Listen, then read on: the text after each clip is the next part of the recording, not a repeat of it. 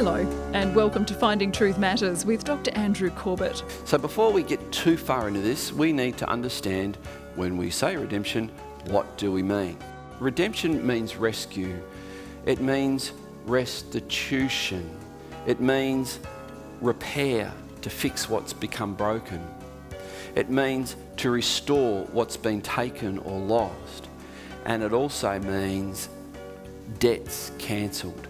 The past few weeks, Dr. Corbett has been exploring the idea of redemption. We've learned that to redeem is to rescue, restore and repair. Have you considered the opposite of redemption? It's contempt. To hold someone in contempt is to consider them unworthy and beyond redemption. Tonight is the third in a 4-part series on redemption, and we'll be meeting some people who, by all accounts, were beyond redemption and deserving of contempt. Let's join Dr. Corbett now. Today, this is our third instalment, and so by the time we're done, I want to achieve three really big things. Number one, I want you to see, for those of you who have said yes to Jesus, you've said yes to his offer of forgiveness, yes to his offer of adoption, yes, which means that he becomes your father, the kind of father that maybe you've never known, the kind of father that maybe you have a distorted picture of a father because your father's been a mongrel. Not this God. This God is the ideal father. He's the perfect father.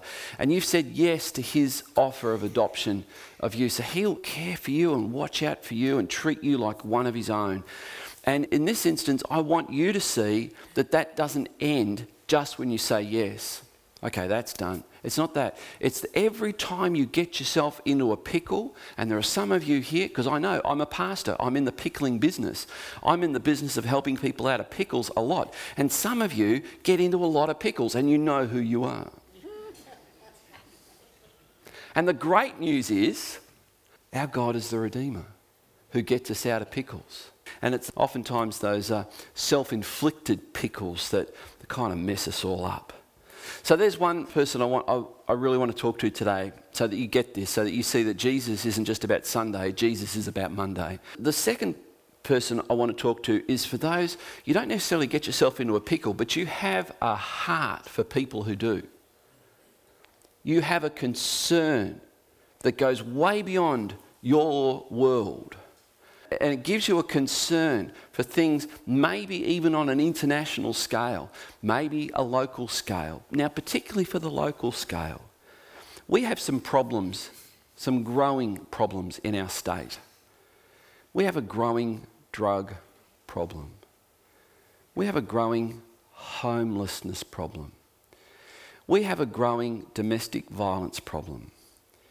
We have a growing problem of sexual abuse, relationship breakdown. We have some problems.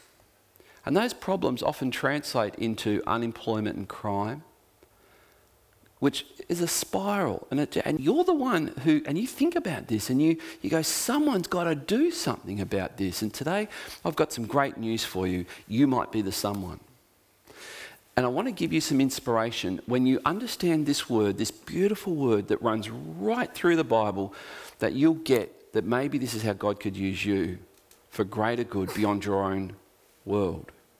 Then there's a third person I want to talk to, and it's the person who thinks that God is irrelevant, church is irrelevant, don't even know why I'm here. Christianity is ancient and it's outmoded, it's no longer relevant, as we heard in our upper house last Thursday. And today I want to convince you and help you to see that's not true. It's just not true. So because of this message is based on something out of Isaiah, but I'm swapping a word around, and it's this: how beautiful are the streets of those who bring good news. Now, for those who know their Bibles, and you know Isaiah 51, I think it is, where it says, how beautiful are the feet of those who bring good news. This is not a typo. This is not a spelling mistake. This is not anything like that. This is very intentional, and you'll see why in a moment. When we talk about this word redemption, it's a beautiful word, and really the thing that makes the Bible completely different to the Quran is that it is a coherent story from beginning right through to the end. It has a beginning, it has a middle, and it has a conclusion. It has an end. And it's the story of redemption. It's God's unfolding story of redemption, his plan of redemption for mankind. So before we get too far into this, we need to understand, when we say redemption, what do we mean? Well, what we mean, I'm going to give you some words, and it's a rich, rich word. Redemption means rescue. It means restitution. It means repair, to fix what's become broken. It means to restore what's been taken or lost. And it also means debts cancelled. Redemption. So it's a beautifully rich word, and as I mentioned, that it was actually a commercial word used in the Roman times, in the time of the New Testament, Jesus and the disciples. It was a word used when transacting slaves. To buy a slave, the Greek word is the word that we translate into English, redeem. And so to be redeemed is a slave market word, and when we are redeemed by Christ, the early Christians thought of it as becoming Christ's slave. We were owned by the devil, but Christ has redeemed us. We now belong to him. If I was to ask you, what's the opposite of redeem? What's the opposite word of redemption, or to be redeemed? What's the opposite word? Here's the opposite word, and to cut to the chase, this is it. It's the word contempt. Contempt is the opposite of redeemed. Contempt means this: to consider something to be worthless, utterly unworthy, worthless, and beyond redemption. That's the word contempt. Now, we use the word contempt, I think we use it to mean offended or insulted. And you can see why that might be how it's become used. But it actually means cannot be redeemed, beyond redemption. So this is what I hope we get. That when we're talking about God redeeming what we consider to be the unredeemable, that you'll begin to see how he does it, why he does it, and what happens when he does it. So back to this definition of redemption, now that we know the opposite, contempt or contemptuous. And it's this: God's ability to take the contemptuous, that which no one thinks is worth anything, and to make it new, beautiful, and incredibly, what's that word? Valuable. So this is what happens with God's redemption. So I want to tell you 3 stories this morning. The first story is the story of Jebus. Jebus. Now, if you are someone who's an aficionado of your Old Testament, you'll know Jebus was a town of the Canaanites. The Canaanites were a really nasty group. These were people that practiced child sacrifice. They would take newborn babies and they would offer them up to gods of Moloch and Astarte and these kinds of things. Can you imagine that? Killing newborn babies? What a sick society that would be, eh? Absolutely sick. But this is what the Jebusites were doing. And this town of Jebus, is an amazing story of redemption. And I want to use this as an illustration of what redemption looks like, because this theme of redemption runs right through the Bible. Right through. And it often occurs in things that I guess we're unsuspecting. We're not even looking for it, and there it is again, and here it is. And Jebus is one of them. So I'm jumping in at what I consider to be the saddest chapter in the Bible. When I read my Bible through, just plod through the scriptures, every time, without exception, every time I come to this chapter, I get angry, I get sad, I get upset, I yell at it, I just get frustrated, and it sickens me what happens in this chapter. It's Judges chapter 19. When they were near Jebus, the day was nearly over. This is verse 11 of Judges 19. And the servant said to his master, "Come now, let us turn aside to this city of the Jebusites." That's the city of, or the town of Jebus. "And spend the night in it." Now, this character says, as we'll see, there's no way we're going to spend the night in that place. No way. Those people are famously wicked. Their evil knows no bounds. Their evil is so degraded. There is just no way I would ever go into a town like that. So, he puts it this way, and his master said to him, we will not turn aside into the city of foreigners who do not belong to the people of Israel, but we will pass on to Gibeah. Now, my point isn't that particular story, because I will get angry and upset even if I begin to describe it, because it's horrible what happened. My point here is, here's a mention of the town, of the city of Jebus, and they consider it so evil, so wicked, so horrible, they won't go there. So now I want to bring in another mention of this place, of the Jebusites, and it's when David took on Goliath. We find the account in 1 Samuel chapter 17, and that's a great way to remember basically how old David was when he killed Goliath. 1 Samuel 17, he was about 17 years of age. And here we have David taking on this giant that no one would take on. And you know the story. 5 smooth stones, sling, bang, right, knocks him down, goes over to him while he's knocked and takes Goliath's sword. It's a pretty horrific story. Takes Goliath's sword and chops his head off. And then David does something really, really interesting. He takes that head and he leaves the camp and he goes outside the walls of Jebus and he holds up the head of Goliath and he does this. And then goes back to the camp where it all sort of happened. Now, if we were there in a time machine and we were watching this, we'd think, well, that's not what I would do. That's a rather odd response from this young 17-year-old kid. I don't necessarily know what was behind this.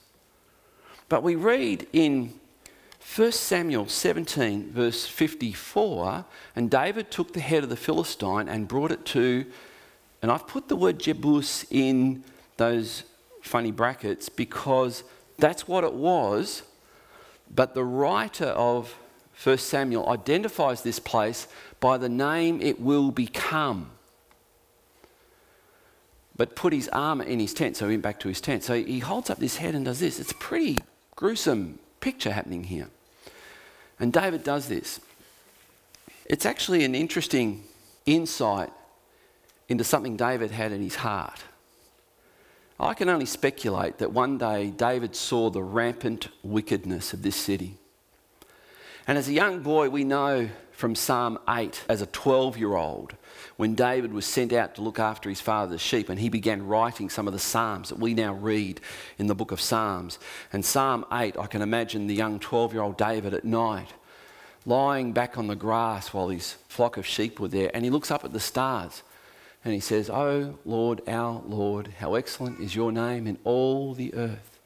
When I consider the heavens, the stars, the work of your fingers, who am I? What is man that you are mindful of us, or the son of man that you give us a thought? For we were created just a little lower than the angels." And he's a very, very switched on, godly young guy. And one day he may have been going past the city of Jebus and saw what they were doing, how they were raping and killing and hurting people. And he just said, that's not right. That's not right. One day someone's got to do something about this town. Someone's got to do something about this city. And I think maybe on the day he killed Goliath, he took that head and he said, if I can kill a giant, I can conquer you. I'm coming for you. What you're doing and what you're doing to the vulnerable, the hurting, the weak of our society, not on, just not on.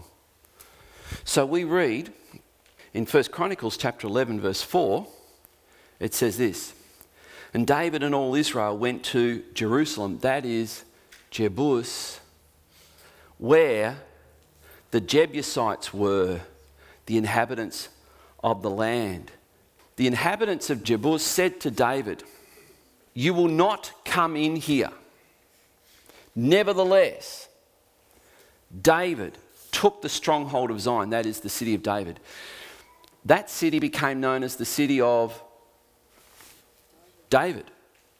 He renamed it from the city of turmoil and bloodshed to Jerusalem. And if you know anything about Shalom, the city of peace, Jerusalem. And this place of rampant wickedness and evil became a place where God exhibited his peace.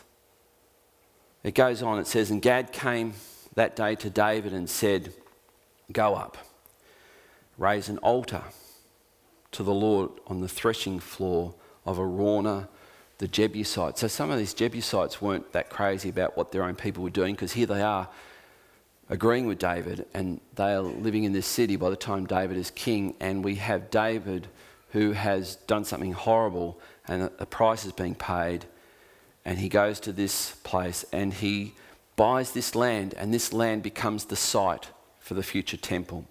And Jerusalem became known as the beautiful city, the great city, the city of our God. It says in Psalm 50 verse 1, "Great is the Lord, greatly to be praised, in the city of our God, his holy mountain." So Jerusalem is on a hill. It's a strange place. There's no natural water flow up there. You don't normally put cities there. Beautiful in elevation, verse 2, "is the joy of all the earth, Mount Zion," which means Jerusalem. "In the far north, the city of the great king." So we see Jeremiah talking about God's destiny for this city that was once a place of rampant wickedness and evil.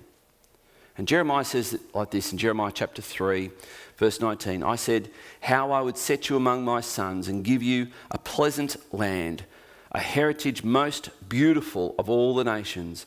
And I thought you would call me my father and would not turn away from from following me." So here Jeremiah is reminding them, this place was created, taken by God and made a beautiful place. Remember what it was? It was this wicked place. Now it's become beautiful. And yet you're following the ways of the people who made it a horrible place. This was Jeremiah's message. All that to say that this is an example of how God takes something horrible that people thought there's no hope for it, beyond redemption, and he takes it and makes it something beautiful. And that's a key word.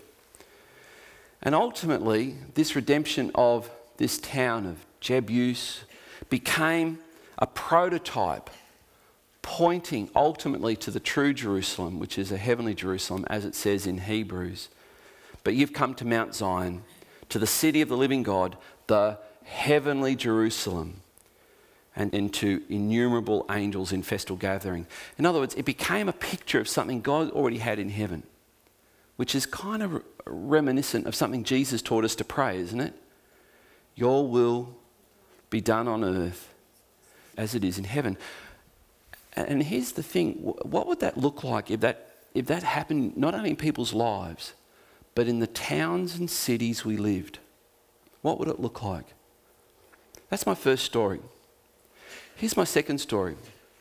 William Carey, born 1761 in England, died 1834, and he became known as the father of modern missions.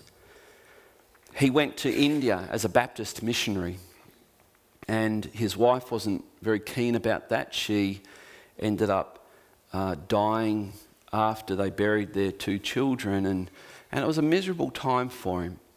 But William Carey was trying to tell people about the one God who loves people, who's paid the price for their guilt and shame, and he offers to forgive them and adopt them as his children. And he met with nothing but resentment and opposition and all kinds of obstacles put in his way from the British. Not the Indians, the British. And so, for those Dutchies here today, you might go, yeah, we told you so. In order to get around this, he became Dutch. And he was protected by Dutch law and was able to continue to evangelise because Britain had passed a law forbidding him from preaching to Indians. Which, by the way, toward the end of William Wilberforce's political career, he changed that law to allow him to preach. Anyway, William Carey lived at a time where the practice of sati was done. That's not something you have on spicy food. It's when a husband dies, and in Indian culture, they don't bury them, they cremate them on what's called a pyre, which is an open fire. And sati is the practice that in the next life, he will need his wife. So they would take his widow alive and throw her onto the fire. And this was unquestioned in Indian culture as the practice known as sati. William Carey said this is not right. And he argued for years that this is not right. And eventually, the Indian government made it illegal. Now you might think, well, what's a preacher got to do with this? Well, he should be out there preaching the gospel. He should be out there planting churches. And this is the point of my second story. When you get who God is, your care isn't just for those who are redeemed. Your care is for all people, no matter where they might be found. And William Carey translated the Bible into Hindi and then Sanskrit and the other languages of the Indian people. And one by one, his translator came to Christ, who was a Hindu. He came to Christ as a result of working with him in the translation. Then other people came to Christ. Then other people came to Christ. And then they realised, we've been translating this. It took him 7 years to translate it. We've been translating this, but Indian people can't read. So we need to teach Indian people how to read so they can read God's word in their own language. And so they read God's word in their own language. And William Carey set up schools to teach Indians how to read. Then they said, but we need teachers who can teach in the schools. So he set up a university to teach the liberal arts in India. And that university still functions today, I believe.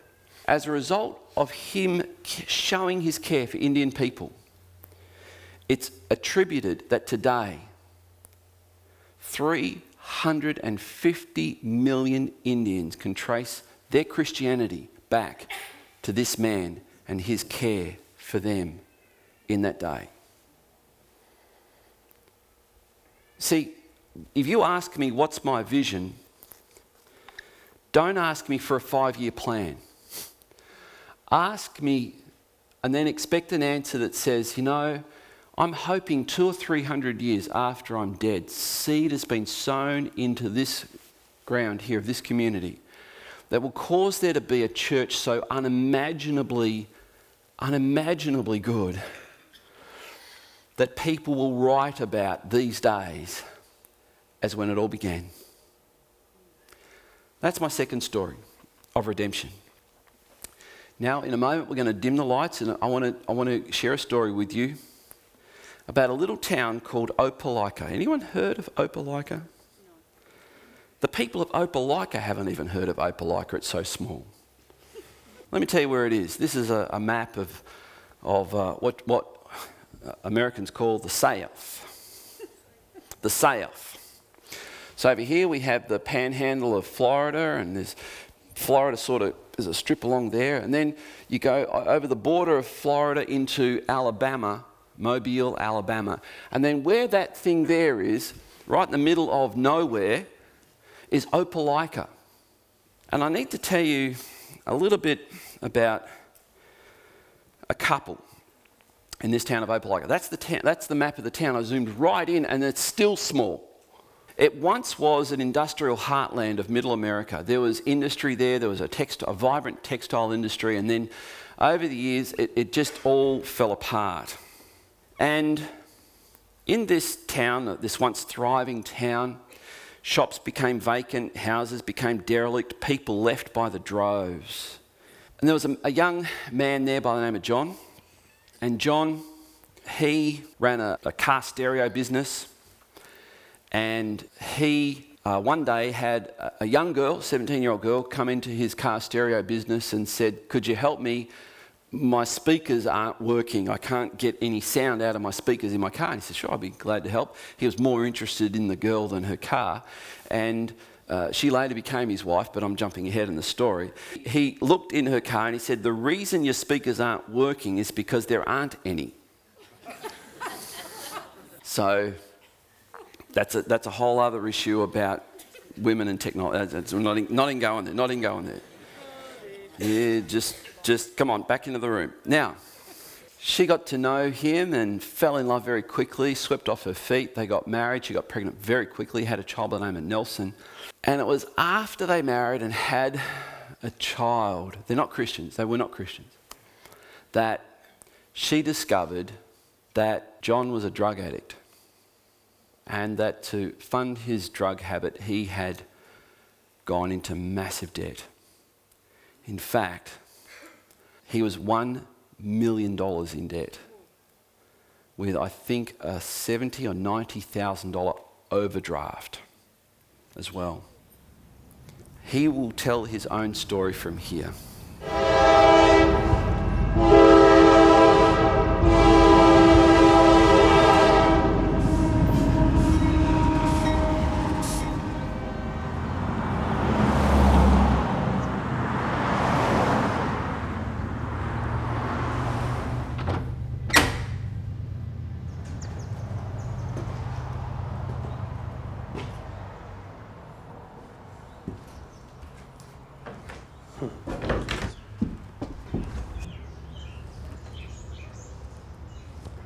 Within just a year or two after having our son Nelson, Ash and I were 3 days from divorce, going through fighting for custody of our son. I was a drug addict, and our lives were upside down. We were $1.5 million in debt, $99,000 overdrawn, and our whole life was falling apart. So the pressure of that was just building and building, and I kept hearing in the back of my mind, "This life you have is not worth living. You ought to kill yourself." We had this old historic house, and I went up in the attic of it. It was a junky old house that kind of represented our junky old life, just broken and needing of everything. And went in the attic of that house and moved the attic fan out of the way, had set up a rope, and I decided I was just going to hang myself, that if I would take my own life, it would be the very best thing that could happen. And during that time, something just moved me, cry out to a God I never knew. And I thought, oh my gosh, he was there all along. And I kept hearing "kill myself," and he was going, "die to yourself." And it sounded so similar. And when I went down those stairs, I met Ash just right after that. And we had been, of course, fighting through this divorce. I said, "I got saved." And she said, "You're a liar." Yeah, I didn't believe him when he came downstairs and tried to tell me that he was different. I just thought it was one more thing that he was trying to do to manipulate me to stay or to do something that would cause me to lose Nelson. But about, let me see, that was probably April, May. By October, early November of that same year, I found out I was pregnant, but I was still having this affair with this other gentleman, mainly because I was scared to be left alone. I had someone on the side that would accept me and laugh with me and what I thought loved me, and I didn't want to let go of that just in case John was playing me.